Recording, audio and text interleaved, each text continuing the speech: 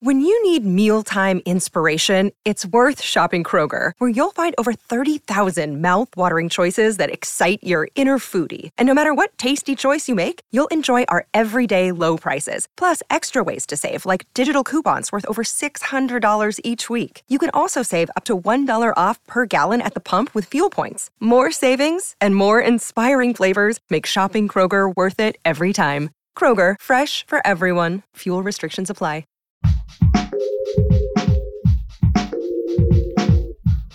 What if you could become a better person, not by working harder, but by taking one small step a day? And not because you're a bad person now, but because there's something inside you that's ready for more. How to Be a Better Person gives you one tiny step a day you can take to be the person you want to be. My mission? To help you live your best life.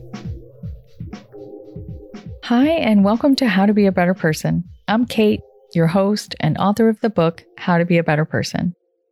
This week is the final week of 2020. In fact, today is the final day of 2020. Oh my goodness, thank the Lord.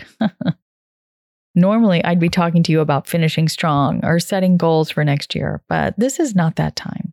No, it's not. Because 2020 is going to be our barometer for bad years for an awfully long time to come. This final week and day of the year on the podcast is about restoration. Restoring yourself, your energy, and your spirit. No plans to make, no goals to set, just refilling the well. Today's big idea is that it can actually be very heartening to give yourself credit for all the many things you've been taking care of and recognize yourself for your accomplishments, big, tiny, and everything in between. It's kind of like in the movie It's a Wonderful Life, when Clarence, the angel, shows George Bailey all the people's lives he's touched. Except without Clarence. How this idea relates to restoration is that sometimes the ego wants proof that you deserve time off before it will allow you to truly unwind. Well, that's BS because every living thing deserves rest, as rest is a vital part of life. But sometimes throwing your ego a bone isn't a bad thing. Not because you're trying to prove anything, but just because you want to state some facts. It's also kind of cool to see all the things you did. It helps you build your trust in yourself to be able to see your track record objectively. I have this conversation so many times with friends and clients. They say something like, I feel so tired, or I feel so stressed, and I don't know why. And then we unpack all they've got going on and what they've been doing, and two things become clear. One, they have really good reasons to be tired. And two, they are badasses and deserve to feel great about themselves and not wondering why they're wiped out. I mean, honestly, I do it to myself too. Sometimes you're just so in the flow of dealing with things that you lose touch with how much you're doing and how much you need a rest. This past weekend, my 12-year-old daughter was telling me how I'd been so grumpy lately because I'd been working too much. She actually said it's like the real me is trapped somewhere in the basement and the me she's talking to was some kind of an imposter. Out of the mouths of babes, I tell you. But it also got me to pause and take stock. I have been trying to wrap up a lot of work and the holidays and living through a construction project and all the little things that go awry during any given week. You know, I had every reason to be grumpy. And seeing that gave me every reason to take a Saturday to just chill. Jammies all day. Take out for dinner. Turned off the notifications on my phone. Just puttered around the house, which is one of my all-time favorite activities.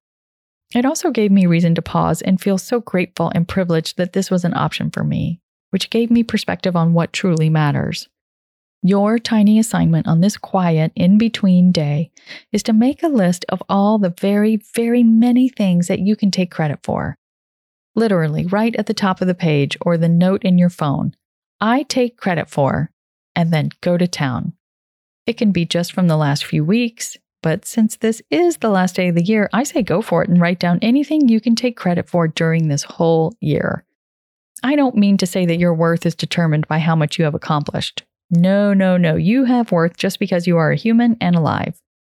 I'm just saying, give yourself credit for the things you have exerted some beneficial influence over.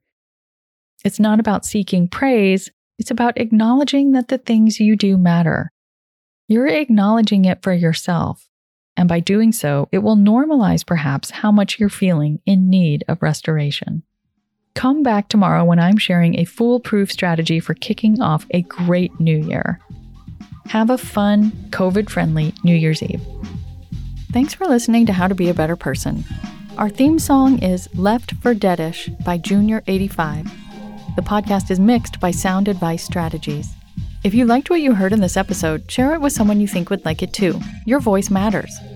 Also, How to Be a Better Person has an official newsletter that sends the past 7 episodes, a sneak peek of the week ahead, and one well-chosen meme to your inbox every Saturday morning. Sign up at beabetterpersonpodcast.com and click on Get Podcast News.